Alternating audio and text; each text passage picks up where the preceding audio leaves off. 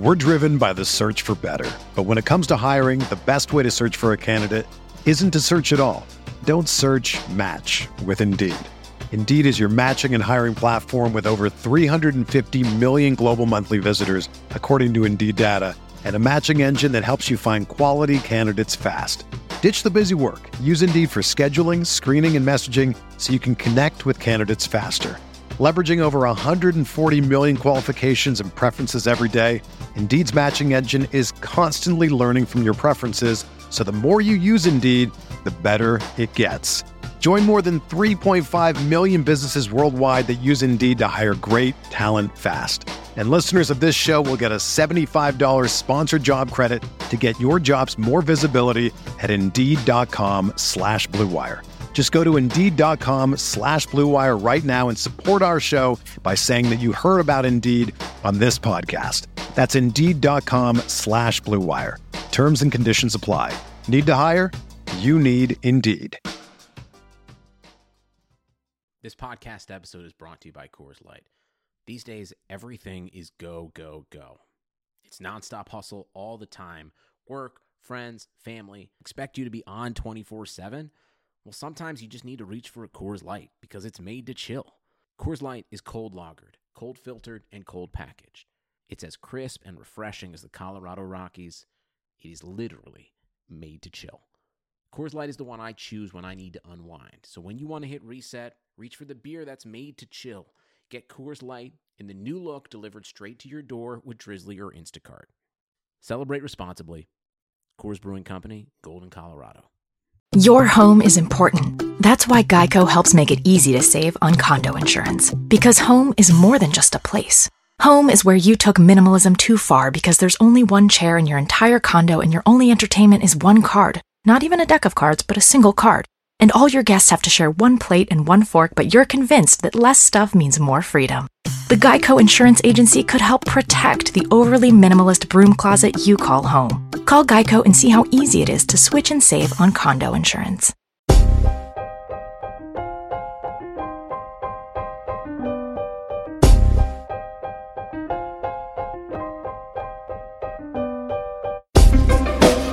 This is the High Stakes Lowdown, a RotoViz podcast brought to you by the Fantasy Football Players Championship.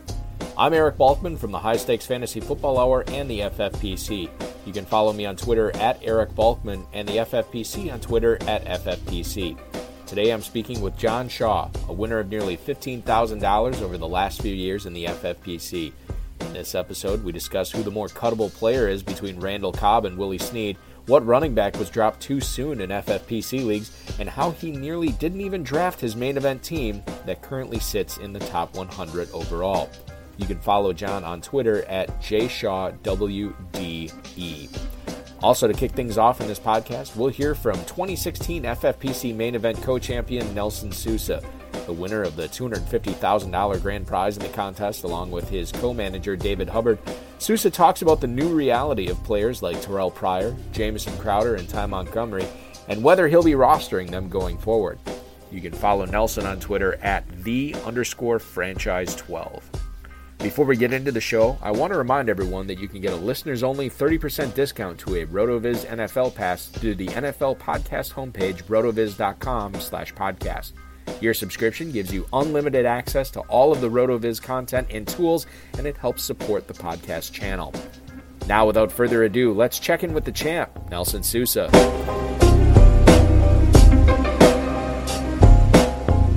Nelson, we're coming up on week 8 now in the season. It is getting to be crunch time for the FFPC main event and Football Guys Players Championship regular seasons, as we only have 4 weeks left before we enter the league playoffs. So every decision is important, and sometimes you got to make tough decisions. And something that some players might be facing right now is what to do with Terrell Pryor and Jamison Crowder.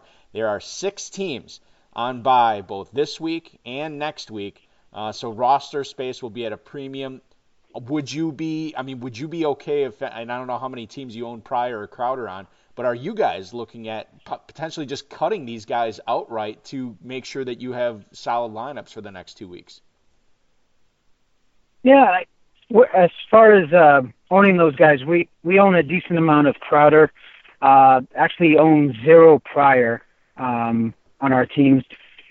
Those guys are kind of like, you're going to drop them for who? Is there really a receiver out there that you're going to have full confidence in playing off the waiver wire versus a guy like Crowder, or Pryor? Pryor, for sure, is not playable after, playing 1 or 2, a few snaps last night. But Crowder's playing full snaps. He looks good out there. The production's just not funneling through him right now. He reminds me of like Davante Adams from a year ago, where, Adams was doing nothing all year, and then, people kind of got frustrated with that situation. I think he was even questionable going into a Thursday night game, and he put up like a monster game, like it was his coming out party. And then the following week, he cost like, it was like 500 plus in leagues because people had dropped him. Crowder could be the same thing, where you're dropping the guy, but the guy that you're picking up is probably no better than Crowder. So I'd probably just go ahead and play him if that's who you're faced with. Carson Palmer is probably the biggest injury, I would say, from this past weekend, or at least the most significant, as Bruce Arians says he's expected to miss 8 weeks now, putting him basically out of commission for the rest of the fantasy season. How does the offense change now with Drew Stanton back in there? Is Adrian Peterson are they just going to give him the keys to the offense, getting 20, 25 touches a game? Or is there a specific Cardinals receiver, John Brown, Jaron Brown, Fitzgerald, anybody that stands to maybe see a significant bump under Stanton with their fantasy production with the new quarterback? What's your thoughts there in Arizona going forward now? In my opinion, I think Peterson's toast. The game that you saw last week from him, or 2 weeks ago, his first game with Arizona, that was more off of like adrenaline, wanted to, it was him against the world, wanted to prove everyone wrong. It was pretty obvious, like, no matter what, he was going to have a good game. But, that all came crashing down last week. And I think that's going to be the rest of the season. I just don't think Peterson has it anymore. The offensive line is not all that great. So especially with Stanton, at quarterback, I think teams are going to, stack the box a little bit more. So with Bruce Arians, he's not going to be scared, to kind of dial it down with Stanton. So I still think they're going to be a pass-heavy team. I think Ellington benefits from it. As far as, what guy is going to benefit, as far as a receiver, we'll have to see. It's a downgrade from Palmer, but, I would want to own John Brown and, Fitzgerald still in that offense, but I definitely don't think, Peterson's the guy that you're going to be able to count on each week. We'll have to see what happens with Andre Ellington, too, because he was actually dropped in a lot of leagues last week in the FFPC, so I bet he is actually picked back up in those leagues. I know you guys were on him. I grabbed him in a bunch of leagues, too. I did not give up on him. We'll see what happens now with Drew Stanton. Another team that lost a quarterback this season was the Green Bay Packers, losing Aaron Rodgers, and now we saw what Brett Hundley could do with a week's preparation with a full game plan under his belt, what Mike McCarthy deployed for that Packers offense. And it wasn't pretty. He gets the 40 yards rushing and the rushing touchdown, which helps you for fantasy, but it still failed to crack 100 passing yards a week after he played part of a game and went well over 100 passing yards. So you look at what the new normal is in Green Bay. Aaron Jones absolutely crushed it against the Saints, 130-plus rushing yards, 4 catches. Is he locked into lineups with Ty Montgomery locked out and on your bench? And what do you do with guys like Jordy Nelson, guys like Davante Adams, who, with the numbers they put up, they weren't even close to start-worthy against the Saints defense in Green Bay? Your thoughts now going forward on those players for the Packers? Just in a quick snapshot, as far as that offense, if I'm a Aaron Jones owner, I'm ecstatic because he looks like the best running back there in Green Bay. If I'm a Jordy and Adams owner, I'm sick to my stomach because it doesn't look like they're going to be capable of having big games because Hundley didn't look good out there. But they're going into a bye week, so that kind of gives the kid another week to kind of get practice reps and hopefully he's talented, so maybe they figure out the offense and kind of slow things down for the kid, and hopefully he can kind of plow through it and get better at least for Jordy and Adams' sake. But right now, yeah, I'd be pretty disappointed if I had those receivers, but I would be pretty excited about Jones because it looks like he's going to be the guy that they're going to move forward with. Just to touch on Aaron Jones again, the Packers' offensive line was missing their starting left guard. Other than that, the other four guys were in there, again, for the second consecutive week. And I'm mostly talking about the David Bakhtiari and Brian Bulaga, the tackles, which really helped out. Aaron Jones, is this the type of production that we can see going forward? I mean, is he going to be a threat for a 100-yard game rushing week in and week out? I think if the offensive line is healthy, because that was a big part of the issue throughout the season. They were missing the tackles for quite some time. I think at one point it was like the whole offensive line except one guy was out. So if they're healthy, and they give Jones the touches, I think this is the production that you can expect. I think Jones is that talented. He's good in the passing game, so they could essentially get him more involved there. He's got great hands. I think he could be a difference maker in the second half.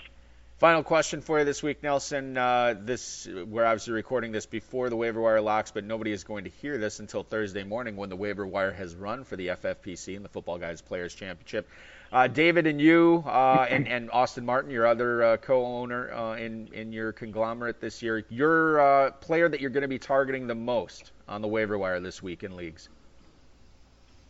We already started cleaning them up a little bit last week, but there's two guys. It's basically D.D. Westbrook and Corey Coleman are going to be the two guys that we're looking to grab everywhere, wherever they're available. I think those are the kind of guys that are receivers that could make an impact in the second half of the year.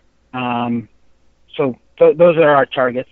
You don't see too many receivers coming off the waiver wire that can make a big impact on your starting lineups the rest of the season. Those are two guys that I think a lot of people forgot about given the early season injuries, and both are going to have the opportunities. Obviously, nobody in Cleveland is really stepping up, to be the alpha receiver in that passing game. And then D.D. Westbrook's going to have the opportunity with Hearns and Lee kind of, being inconsistent. Nobody has taken the spot of Allen Robinson. And Westbrook looked great in the preseason, so I think two guys to keep in mind, especially if you have thoughts of a postseason run, which I know you guys do, Nelson. So thank you so much for speaking with me again this week. We'll talk to you again soon, and good luck in Week 8. All right, thanks. Thanks to Nelson Sousa for his input this week. Now here's $15,000 high-stakes winner John Shaw. John, thank you so much for joining the lowdown this week on RotoViz. When you are not playing high-stakes fantasy football, tell the listeners what you are doing for a living. Thanks, Eric. I work for a transportation and logistics company. The company I work for specializes in oil and gas, and I manage the East region for one of our divisions. The East region, so is that like the East region of the world, or the East region of the country, or the East region of your location? It's basically the East region of the United States. Wow. But it pretty much consists of the Southeast. Okay, so that's very good to bring the listeners into to your world a little bit, and obviously your work leaves you a little bit of time to play high stakes fantasy football. Yeah, yes, sir. And I'll tell you, I've been playing for a number of years, and if it didn't give me the time, then of course I would make the time. Excellent. Well, you've been making the time this year with a successful team. I want to, first of all, before we get into how good this main event team is doing for you, being in the top 100 overall, you have an interesting story on this team, how you almost didn't even draft it. So I want to talk about how getting this team came about, and then secondly, explain to the listeners a little bit about how this draft just seemed to fall into place for you, given how you wanted it to go. Okay. Well, I'll tell you, every year, I travel into Vegas for the live event on Wednesday, and I pretty much make a long weekend out of it, meet a bunch of buddies, and we come out Monday. So this particular year, I was actually flying into Vegas. It was late afternoon on Wednesday, and I was 30,000 feet up in the air, and I was cleaning up some email, doing some work and so forth, and I saw your email come through, and I guess there was a player that had fallen out last minute due to the hurricanes down in Florida. So I was kind of texting back and forth with Chris, and then of course, we had some conversation. So that was actually the last team that I entered in this year's event, and I drafted it Saturday morning. Saturday morning, you drafted it live, obviously, right? Live in Vegas. Yes, sir. Yeah. Yes, sir. Okay. So you drafted it, and your expectation. First of all, I don't even know what I should know this offhand, but I don't. I don't know what draft slot you had in that league. But take us through, as much as you remember, why this draft seemed to like everything was falling your way in this draft. Yeah. Well, I'll tell you, to start with, I travel in on Wednesday because I always do off the grid on Thursday afternoon, and then I typically have a couple main event teams on Friday evening and then Saturday. So, going into this year, I kind of had my Saturday open based off of the drafts that I had set up. So I kind of felt like I was kind of lost, to be honest with you, as I took off to Vegas. So, as the draft, so it was kind of a blessing when, the position opened up. I was able to jump in. This draft position was very similar to several other draft positions I had where I was picking in the middle rounds. And for some reason, I like the middle rounds this year. So I actually drafted from the 8th position on Friday evening, and this position happened to be from the 8th position on Saturday morning. Nice. So when I go into Vegas, when I'm playing, I kind of like to change my teams up. So I knew based off of what we did Friday evening, exactly what my strategy was Saturday, and that was to target running backs. So with that being said, my first 3 picks, the running backs fell to me just like I wanted them. 4th round, I was gonna go a different direction, but at the end of the day, there was another starting running back out there. So, I figured, what the hell, I'll just line up a wishbone and hope for the best, and then the 5th round, I was targeting a tight end that was available. And then I just started, loading up on wide receivers. So, that's kind of how that fell into place and really, the position that I'm in today with that league. Yeah, the position you're in right now is 6-1. I believe you are 82nd overall in the entire main event. And one of the reasons that you have been so successful has been one of those early running back picks in Carlos Hyde. Now, I'm curious, Kyle Shanahan's still looking for his first win as an NFL head coach. San Francisco is still looking to get that goose egg out of the win column. How concerned are you that as these losses pile up and San Francisco continues to look towards 2018 and beyond, that they might start taking some of those touches away from Carlos Hyde and giving them to Matt Breida down the stretch? I'll tell you, Eric, I had a share of Carlos Hyde last year, and actually prior to his injury, he did okay for me. So going into this year, I really wasn't on him initially, but as we got closer to the main event, in the live drafts, he kind of started jumping up my board, and I thought that he might be a good target middle 3rd round. I've actually got him on, I think, half of the teams that I've got in the FFPC today. So I'm not really concerned about him being pulled, in favor of Matt Breida. What I'm more concerned about is his production. The first couple weeks there was all this talk about, his yards after contact. He was on pace to set records and so forth. But it's like when all that talk came out, that was the jinx, and since then he hasn't been running the ball well. So, he has been catching the ball, which works well in the PPR leagues. He's getting the touchdowns, which of course helps. But he's not getting any yards on the ground. In addition to that, of course, he seems like he's been injured every year. So I'm concerned about his injury history as well. Yeah, something that to keep in mind for all Hyde owners, that you've been successful so far, myself included as a Hyde owner. But I am concerned. This is one of those things you can't do too much about. Just keep rolling them out there and hoping for the best. In the same league, John, Randall Cobb and Willie Snead are two of your receivers here. Now these guys are not every week slam dunk receiver starts for you. They're depth. But I'm curious, 6 teams on bye this week, 6 teams on bye the following week. We still have several more bye weeks to go. If you were facing a situation where you have to look at cutting Randall Cobb, who now has Brett Hundley throwing to him in a much more dialed down offense than what we saw with Aaron Rodgers, or you have to cut Willie Snead, given that Ted Ginn has sort of remained ahead of him on the depth chart. We don't know if he's fully recovered from this hamstring injury. We don't know what his role is going to be when he's fully recovered. If you had to cut one of them, who are you keeping? Who are you getting rid of? Eric, that's a tough question there because, based off of my strategy going into the draft, and of course, going 3-4 running backs and a tight end, I was kind of targeting both of these players for different reasons. I had a share of Cobb a couple years ago when he went for 1,000+ yards and double-digit touchdowns. I know he's been injured the last couple years, but I was really high on him based off of where he was falling in the drafts. So he started out okay. I mean, the injury to Rodgers was just. That was just. Not only did it hurt Cobb, but it hurt everybody on the offense there. So I've got some concerns with him going forward. Willie Snead, I'll tell you, I was high on him going into this year, even outside of the suspension. So I kind of targeted those two. With that being said, I would probably, if I had to pick today, I would probably drop Snead over Cobb, just because we're 7 weeks into it and Snead hasn't done anything. Right.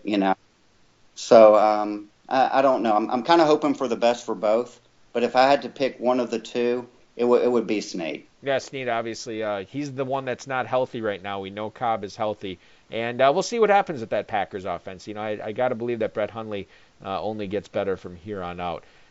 Sticking with the Saints conversation, certain team owners, and I don't think everybody did this, but I think there's a good number of people in the FFPC this year that drafted Mark Ingram in 4th, 5th, 6th round area, and then later on in maybe a double-digit round took Alvin Kamara as well as sort of a quasi-handcuff, just ignoring Adrian Peterson. While that may have been the smart play then now because Peterson is no longer there, is it also a smart play to be starting Ingram and Kamara in the same weeks in a good matchup? Because obviously you're capping your upside a little bit with 2 running backs on the same team, but these guys have been producing week in and week out. They have, and I'll tell you, me personally, I wouldn't have a problem playing both of them. I've watched some of the New Orleans games the past 2 weeks since AP was traded to Arizona, and Mark Ingram is definitely the one. The first and second down back. They bring Kamara in on 3rd down. They're mixing Kamara in. Some on 1st and 2nd. He's going to get 5 to 6 catches a game, and he's got that breakaway speed. So I think both of them lined up in the same backfield. They both have an opportunity to score, and they both have an opportunity to put up some pretty big points. So I wouldn't have a problem with that at all. I was actually at the Packers-Saints game this past Sunday, and I'm noticing the formations and the personnel that was on the field. It seemed like Ingram and Kamara, more often than not, I was kind of identifying, I'd see Ingram first and then I'd see Kamara, and then all of a sudden I'd see, there's Kamara split out wide with Ingram in the backfield. You know what I mean? Like they were on the field quite a bit too. So it's not like the if one's in, the other one's out. It's not like a snap, a disparity between the two. They're both still getting in there. So I'm with you. In fact, there is one league I'm in where I have Ingram and Kamara, and because of the buys, I'm actually playing both of them this week, and I don't feel really that terrible about it. I do feel terrible, or I would feel terrible, had I sunk an early round pick in Terrell Pryor, because he has definitely been underachieving this year. And this past Monday kind of hit a new low. Josh Doctson started ahead of Pryor. There was, basically Pryor did nothing in the first half. And even when Washington was driving, they get in the red zone in the second half. Pryor wasn't even in there, and Doctson was. So as we look forward, take away the Pryor aspect of this, because I think that, you're more likely to cut him than start him at this point. But the Josh Doctson aspect, Jay Gruden says after the game, we drafted Doctson to be our number one. So going forward, catching passes from Kirk Cousins and a pretty elite offense, is Doctson a sneaky flex play in the FFPC main event? Yeah. Based off of the last 2 weeks, there's a lot of talk about Josh Doctson. I know there's a lot of spin about him being available on the waiver wires and whatnot. Going into the off season, after Terrell Pryor, of course, signed with Washington, I was pretty high on Pryor. There were mocks, as you're going into the beginning of the year, where I was, targeting him like late third, early fourth. So as we got closer to the draft, for whatever reason, I just he fell out of favor. So I don't have any shares of Terrell Pryor. Josh Doctson, I'll tell you, I'm not real crazy about any of the wide receivers in Washington, to be honest with you. I mean, it seems like Cousins is checking down to, if he's not checking down to Thompson, then he's all about the tight ends. I think this past weekend, both Vernon Davis and Reed had they both had pretty good nights, as well as Chris Thompson. Yeah, you look at that Washington offense, so as much as we want to think that, the playmaking ability of Jamison Crowder and the field stretching ability of Josh Doctson, this is the marriage made in heaven, when the fact that you look at the production, it's been with Jordan Reed, Vernon Davis, and Chris Thompson. I mean, those are the three guys that you really should be targeting in that Washington offense, so I'm definitely with you on that. Another offense that has really come alive after a quarterback change early in the season is the Houston Texans, and Deshaun Watson really doing some amazing things down there right now. I don't know if they can keep up what they're doing right now, where they're seemingly scoring 30 points a game in their sleep. Who do you think is in for the biggest regression off this squad the rest of the way? Is it Hopkins? Is it Fuller? Is it Lamar Miller? Is it Deshaun Watson? Or, has Watson really made Houston one of the NFL's elite offenses? Yeah, I'll tell you, I just relocated from Houston. So I was in Houston for 5 years. I had season tickets for 3 years. Although I'm not a big Houston Texans fan, I do support the home team. So with that being said, I think I've seen every quarterback that they've started the last 5 years. I like Watson. The last 3 weeks, he's had some crazy success. I don't think he can sustain that. I've actually got him on a couple teams. After week 1 or 2, I threw down a couple dollars, and I was able to get him relatively cheap. I am starting him in one league this weekend. Another league, I'm going to bench him. So I expect his numbers to drop. Of course, they're coming off the bye. They're going on the road in Seattle. I think probably the biggest benefit, though, is DeAndre Hopkins. He's getting double-digit targets every week. Eventually, those double-digit targets are going to turn into double-digit catches, and he is getting in the end zone. So right now, I think DeAndre Hopkins is the biggest benefit right there. And I picked up Will Fuller in a ton of leagues before he was back from that collarbone injury. And I, not really expecting anything. I've been really surprised. He's basically been living in the end zone. Every single week it seems like he's scoring 1, sometimes 2. I want to say he can't keep that up, but he keeps scoring touchdowns, John. I agree, Eric. And I'll tell you, it's funny that you bring that up, because I don't have Will Fuller on any team. So I knew that he was out for the first several weeks. I was kind of targeting him as a sleeper. He wasn't available. But I was talking to a couple of my buddies that, of course, they play in the FFPC, and we were going through the waivers one evening, and he was available in a couple of their leagues, and I suggested, take a flyer on this guy. He's got speed. He's going to drop some balls, but he's got the opportunity to get in the end zone, and he's paid off. So, he's done well. It's really whether or not he can sustain what he's been doing as well. Really been a perfect situation. Just me personally, it seems like I'm either missing a receiver due to bye or injury every week, and Fuller is always that next guy in. And, I've been playing him, and he's been scoring, so it's been great. And obviously with 6 teams on bye this week, he's going to be more in my lineups more often than not. And I'm a little nervous about, the Seattle game, but we'll see what happens there. Deshaun Watson has obviously been crushing it. You mentioned the off-the-grid league earlier, and this is an interesting format. This is a league that, we have a live – this is a live league going on at Planet Hollywood where all 12 teams bid real money on their first 2 draft picks. You can literally buy whatever spot you want in the first round, and then you buy whatever spot you want in the second round. And then, the third round on is how your first round pick went. I want to know how the process went for you for buying those first 2 picks this year and what your strategy was for buying those picks heading into the draft. I'll tell you, this year with the off the grid, I mean, it was kind of crazy. I mean, every year's different, but I think this year more so than any, just because the 2 targets were, of course, David Johnson and Le'Veon Bell. So going into off the grid, my strategy was I wanted a top 3 pick, and the reason being is it seemed like my main event teams I was picking towards the middle. I got bored, a couple months, prior to the kickoff, so I entered slow draft. And, of course, I pulled the 12 spot there. So I'd mentioned I kind of like some diversity in my team. So picking middle in the main event, picking, 12 in the slow draft, I wanted a top 3 pick. So, of course, going into it, I'm targeting David Johnson, Le'Veon Bell, just like everyone else, but I just didn't want to go crazy with it. I wasn't sold on either one. I kind of preferred Bell over David Johnson. But as you get into the bidding process, I mean, it was just, like I said, it was like any other year. I mean, the number 1 pick, of course, it went for the full $2,000. I think it actually went for a little bit more than $2,000. But I think what kind of threw it off was the number 1 pick was Le'Veon Bell. Yeah, Bell went first. I remember that. We were all set for like, okay, well, here comes David Johnson. And then Bell goes first. And then we're like, well, here comes another huge round of bidding for the second spot. Exactly, and it's like Bell goes first. And personally, I thought it was a good pick, but then that just opens up the bidding for the second pick, So like you had said, it's like, okay, where do we start the bidding for the second pick? Because everybody knew it was David Johnson. So, and with that being said, the second pick actually went for a couple $100 more than the first pick, So it's really interesting to kind of see how that unfolds.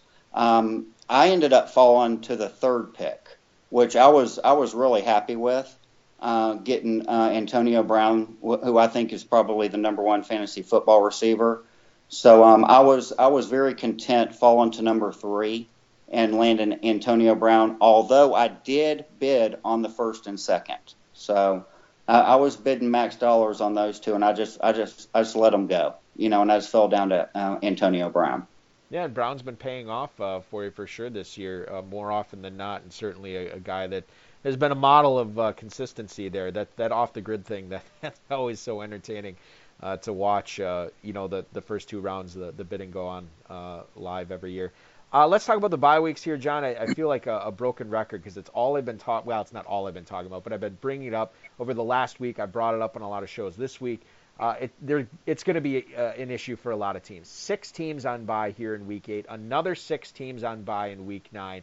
I'm curious how far in advance you're looking when you're trying to make sure you can not only roll out a competitive lineup, but a strong lineup in your leagues when so many players are off. Are you looking a week in advance, 2 weeks in advance, or are you just trying to, plug the holes in the wall and to, make sure that the dam doesn't burst right, before the week starts on Wednesday and Friday for the waiver periods in the FFPC?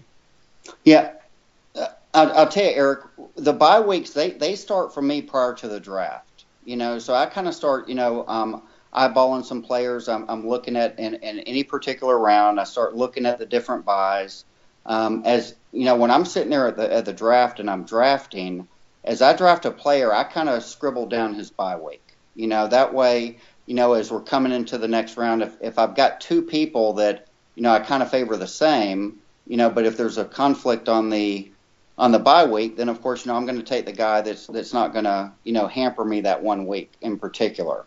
So, of the teams that I've got going this year, the bye weeks really haven't hurt me that much. I do have to make a couple of adjustments in each league. One league in particular, I'm struggling with it, with the bye weeks. And I actually started last week on the waiver wire starting to plug some positions. I picked up some players I typically wouldn't have just because, I had so many people out this week. So, looking at the bye weeks, some people, they look at it different than others.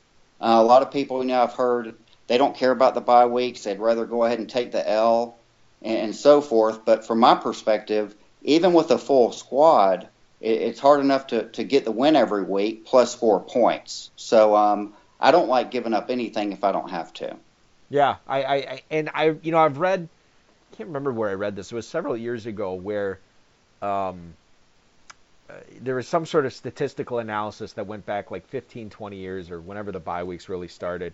And again, I'm speaking in abstracts because I don't really know the exact way that this went. But basically, the teams that tried to spread out their bye weeks throughout their roster did slightly worse than the team that would try to load up on 1 week where everybody was on bye.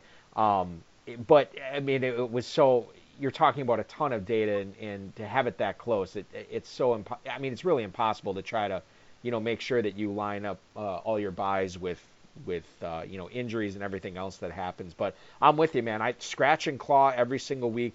Fight for every point you get, because you never know when a point or even a tenth of a point is going to come into play that will help you in to the playoffs. That's one of the things I've definitely learned over the years. I'm curious, John, how long was the learning curve for you when you went from your home leagues, your office leagues, your basement leagues, your family and friends leagues, when you made the jump to start playing high stakes fantasy football to be successful there and really make the adjustment for that level of competition? For me, the learning curve wasn't that bad, Eric. The home leagues that I played in, they were both based out of Dallas. I mean, we had a great time playing them, regardless of where we lived. Everybody would travel into Dallas for that draft weekend, and we just had a blast. But I think why the learning curve wasn't that difficult was we were playing a PPR format, and the structure was very similar, with the exception of the tight end. The 1.5 per tight end. So with that being said, I've always been partial to running backs. So even in my home leagues, I would target the running back, or I would target the player that got the touches. So I've kind of carried that into playing high stakes. So from my perspective, it really wasn't that difficult. I think that's kind of underrated.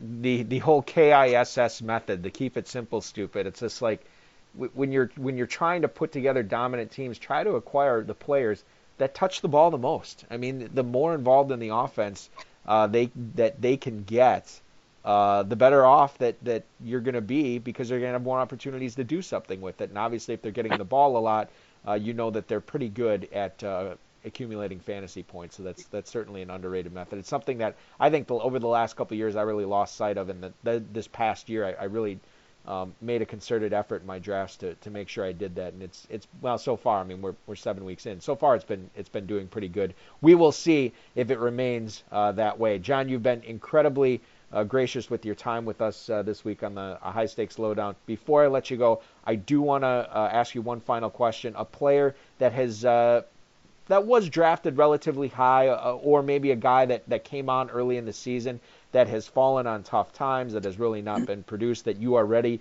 to say sayonara to off of your rosters. And then conversely, a guy that you, since this will be coming out Thursday morning, a guy that you targeted off the waiver wire this week in the FFPC. I'll tell you, Eric, probably the one player that, I'm ready to kind of move on from, but I can't, just because of the strategy and the position, would be Ty Montgomery. So, he started out, pretty hot. He was getting a lot of the, the share, in the play. I think at one point, he was, in on 90+% of all the offensive snaps. Yeah, absolutely, he was, sure. But of course, he had the setback with the ribs.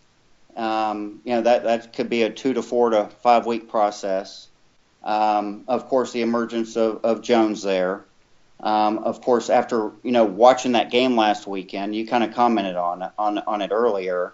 It's just I don't know where he fits into that offense, and of course, with Rodgers going down, that makes it even worse. So I've got a lot of concern with Ty Montgomery going forward. Got him on one of my teams here. I was kind of counting on him, so I hope they can kind of turn the corner here when they get out of their bye week. But I don't have a lot of confidence right now. And I'll say this about Montgomery, too. We saw this week that Mike McCarthy came out and said, look, Ty Montgomery is still a big part of this offense. Well, he really wasn't a big part of the offense, in the Saints game. So it's one thing to say it. We have to actually see it. And Ron Zook, who is the special teams coach for the Packers, was asked in interviews this week or at a press conference about Ty Montgomery returning to playing more special teams because of how successful he was there as a rookie, as a returner, and obviously he had the block kick his rookie year as well. And Ron Zook said it's one of the first things I'm going to talk about to Coach McCarthy in our meetings this week. So I think if Zook is excited about getting Montgomery back on special teams, I'm with you in questioning how valuable he's going to be in lineups going forward. What about a player that you targeted on the waiver wire this week, John? I'll tell you, Eric, just looking at the teams that I've got, the waiver wire to me, I'm not seeing a lot of value this week. Okay, so of course, what I'm looking for, in one particular league, like I'd mentioned, I started last week trying to fill some holes with the bye weeks. So for the most part, I did that with that one league. My other leagues, I don't have the bye week problems, that I do with that one particular league. So I'm kind of targeting players, that could potentially do something later. Okay, so somebody that might be a good bench play in the event they're called upon. So what I'm kind of surprised in seeing is there's Andre Ellington's out there in several leagues. So what was it? He didn't play last week. Correct. The week before, AP had that big day, so I think the game flow kind of set up for him not to be really used that much. But with Carson Palmer going down, I expect them to play from behind a lot. Prior to AP, making the move to Arizona, Andre Ellington was getting double-digit targets every week. So I'm not saying he's a slam dunk play, but it's kind of interesting to see him out there available.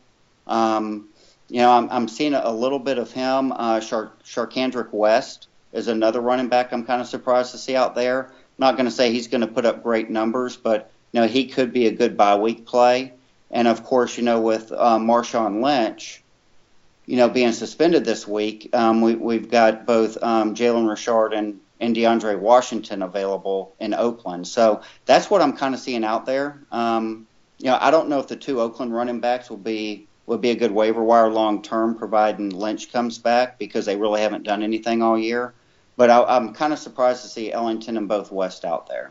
I'm with you on West, because we've seen this offense that Andy Reid runs in Kansas City. It features one running back, and West has already shown that he can do it, maybe not for an entire season, but certainly for a multi-game stretch. If Kareem Hunt were to go down, knock on wood, then West would be ready to go. I think he's definitely a valuable guy to have on your team.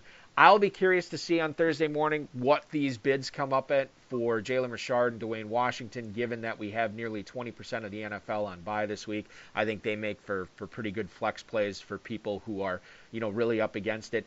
And you don't know this yet, but at the top of the episode, we heard Nelson Sousa also talk about Andre Ellington as well, and how he thinks he's going to be benefiting from this Palmer injury, and whether it's Gabbard or Stanton or whoever is going to be the starting quarterback there. He likes Ellington as well. I was surprised that so many people cut Ellington the week after he put up that 0. I thought that given what he had done already this season, he deserved more of a longer look. But now it'll be 3 consecutive weeks. He puts up the 0. He was inactive because of the injury last week, and now they're on bye. So it's tough to keep a guy like that around. If you did keep him around, I think it's going to pay dividends. I'm with you on that as well. John, it was such a pleasure talking with you this week on the High Stakes Lowdown. You are right in the thick of it, not only in the Off the Grid League, but as well as the FFPC main event. Kind of an interesting story how you got that team that's in that top 100. You never know what can happen. It's certainly positioned to make a deep run. I wish you nothing but the best there. Hopefully the balls bounce your way. And good luck in Week 8, man. Enjoy it. Hey, thank you, Eric.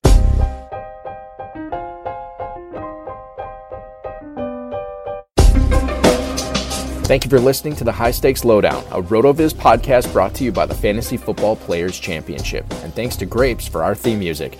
Please review the podcast on iTunes under the RotoViz radio feed. It helps us find new listeners.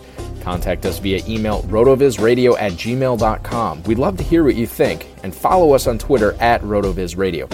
And remember, you can always support the show by subscribing to RotoViz at a 30% discount through the NFL podcast homepage, rotoviz.com/podcast.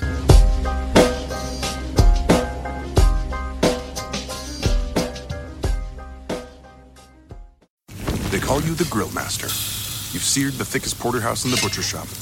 And as you lift that first forkful to your mouth, you savor the moment. To get amazing offers during the Mercedes-Benz summer event, like the 2019 C-Class sedan and GLC SUV, the perfect recipes of driving performance. Plus, you can enjoy 6 months of Sirius XM All Access included. The Mercedes-Benz summer event, now serving limited time offers on a select lineup of vehicles. Offers end September 3rd. Mercedes-Benz, the best or nothing. You shouldn't go to Barnes & Noble and buy 10,000 books just so you can build a book fortress and yell out, "I am your book leader." You shouldn't buy 147 copies of War and Peace, stuff them inside turkeys, and serve them at Thanksgiving as turbookins. And you definitely shouldn't buy up all the copies of Dork Diaries, causing the neighborhood kids to stage a protest in your front yard. But you could, because at the Barnes & Noble Book Haul, you can get over 1,000 titles for 50% off. Stock up at your local Barnes & Noble. Turbookins are fictitious and should not be cooked at home. Nobody builds 5G like Verizon builds 5G. Because we're the engineers who built the most reliable network in America. And the more you do with 5G, the more building it right matters. The more your network matters. The more Verizon engineers going the extra mile matters. It's us pushing us. It's Verizon versus Verizon. 5G built right from America's most reliable network. Most reliable based on rankings from RootMetrics second half 2020 U.S. report of 3 mobile networks. Results may vary. Award is not an endorsement. This is the story of the one. As head of maintenance at a concert hall, he knows the show must always go on. That's why he works behind the scenes, ensuring every light is working, the HVAC is humming, and his facility shines. With Grainger's supplies and solutions for every challenge he faces, plus 24/7 customer support, his venue never misses a beat. Call quickgrainger.com or just stop by. Grainger, for the ones who get it done.